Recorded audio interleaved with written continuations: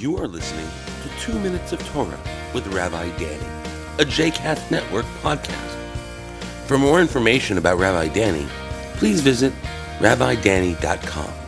For more information about other JCast Network podcasts and blogs, please visit jcastnetwork.org. Shalom and welcome to 2 Minutes of Torah. Parashat Chayeh Sarah, finding an appropriate partner. We Jews are obsessed about matchmaking.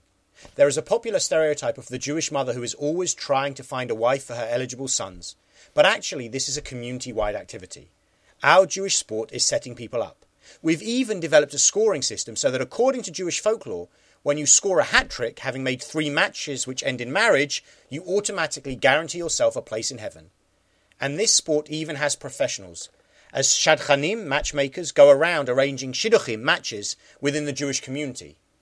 In our modern world, if you visit www.shiduchim.com, it will link you to an Orthodox Jewish dating site.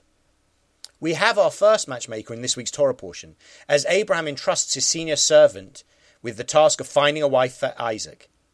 Abraham made Eliezer swear an oath that you will not take a wife for my son from the daughters of the Canaanites among whom I dwell, but will go to the land of my birth and get a wife for my son Isaac. For Abraham, the national identity of his son's future wife is paramount. This may effectively be the first time a Jewish parent said, "I want to find a nice Jewish girl for my son," or words to that effect. However, Eliezer recognized that there would be more to making a successful marriage than a shared ancestry. And so once he had reached the well outside the city of Nahor, he made a deal with God about the type of woman he was looking for. "Let the maiden to whom I say, 'Please lower your jar that I may drink,' and who replies, 'Drink, and I will also water your camels,' let her be the one whom you have decreed for your servant Isaac." Eliezer essentially asks for a sign from God about the woman whom Isaac should marry. But through the sign, he also says something about her character. An appropriate wife, in Eliezer's opinion, is a woman who will be generous to strangers and even to their animals. Abraham was concerned by nationality above all else, but Eliezer, the first shadchan, reminds us that it takes more than a shared identity to make a marriage work. To fulfill Abraham's request, Eliezer could have brought back a variety of girls from Abraham's homeland, and in the style of a Shushan beauty contest, he could have found a wife for Isaac.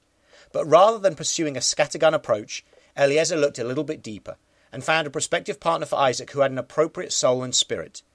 Rebekah is a very interesting choice as a wife for Isaac. On the one hand, she is a woman from Abraham's homeland and a member of his extended familial tribe.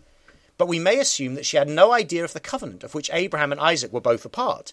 And so we can also imagine that she was the first woman who converted to Judaism when marrying her husband. We might consider that when Jewish folklore set the bar at 3 couples for a place in heaven, it was setting the bar rather low. But those of us who have tried to set people up and act as the Jewish matchmaker know that it is not always easy. We often go by appearance or profession without looking more deeply at whether 2 people will really be suited. Eliezer looked more deeply, and when the couple were introduced, Isaac brought her into the tent of his mother Sarah. He took Rebekah as his wife, and he loved her. We know that Eliezer was at least 1/3 of the way to heaven. Shabbat Shalom.